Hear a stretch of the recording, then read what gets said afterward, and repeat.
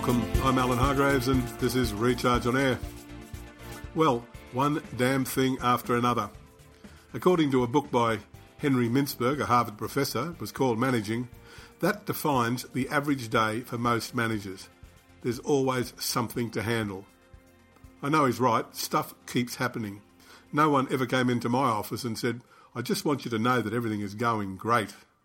That just doesn't happen. Strategy and leadership, they play a big role in business theory, but day-to-day action defines the job. To be effective, you can't confine strategic thinking to the 2-day annual offsite. Somehow you have to mix the two. How can you unclutter your head and keep open to new ideas? Once it might have been done over the long lunch. It wasn't unusual for issues to be resolved over port. New initiatives might magically arise out of the cigar smoke. But times have changed. Lunches are shorter, alcohol and tobacco have been consigned to history, at least at lunchtime, and that's probably good. But whether you lead a team or a firm, you still need input other than your own. It's easy to get stuck in the office, but to stay at the leading edge of your firm and your industry, you need to get out more with 3 different groups of people. So, whom should you date? Well, the first is obvious, customers. Being a manager brings status. Use it. Arrange to meet your opposite number at a customer firm. It will add glue to that most crucial relationship. They will feel respected and prioritised. Equally, you will also get a feel for trends in the industry. How are their requirements changing? What's their financial condition?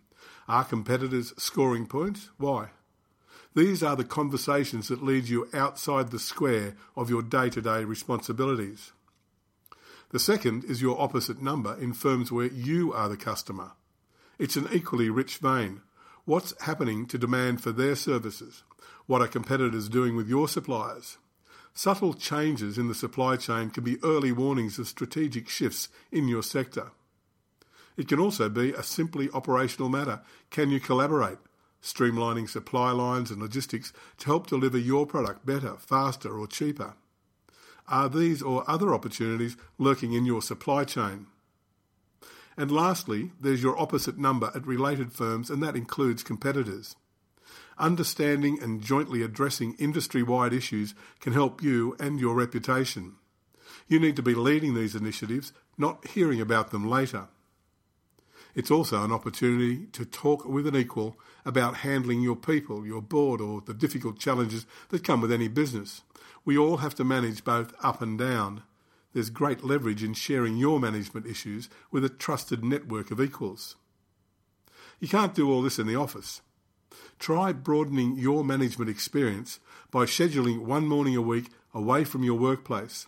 Expose yourself to minds other than your own. It's not a time out. It's a rewarding element of healthy management. It will build relationships, offer you opportunities for leadership, and provide you with a source of innovative ideas. To stay at the leading edge, do lunch or its equivalent, and do it often. I'm Alan Hargraves. This has been Recharge on Air. Thank you for listening.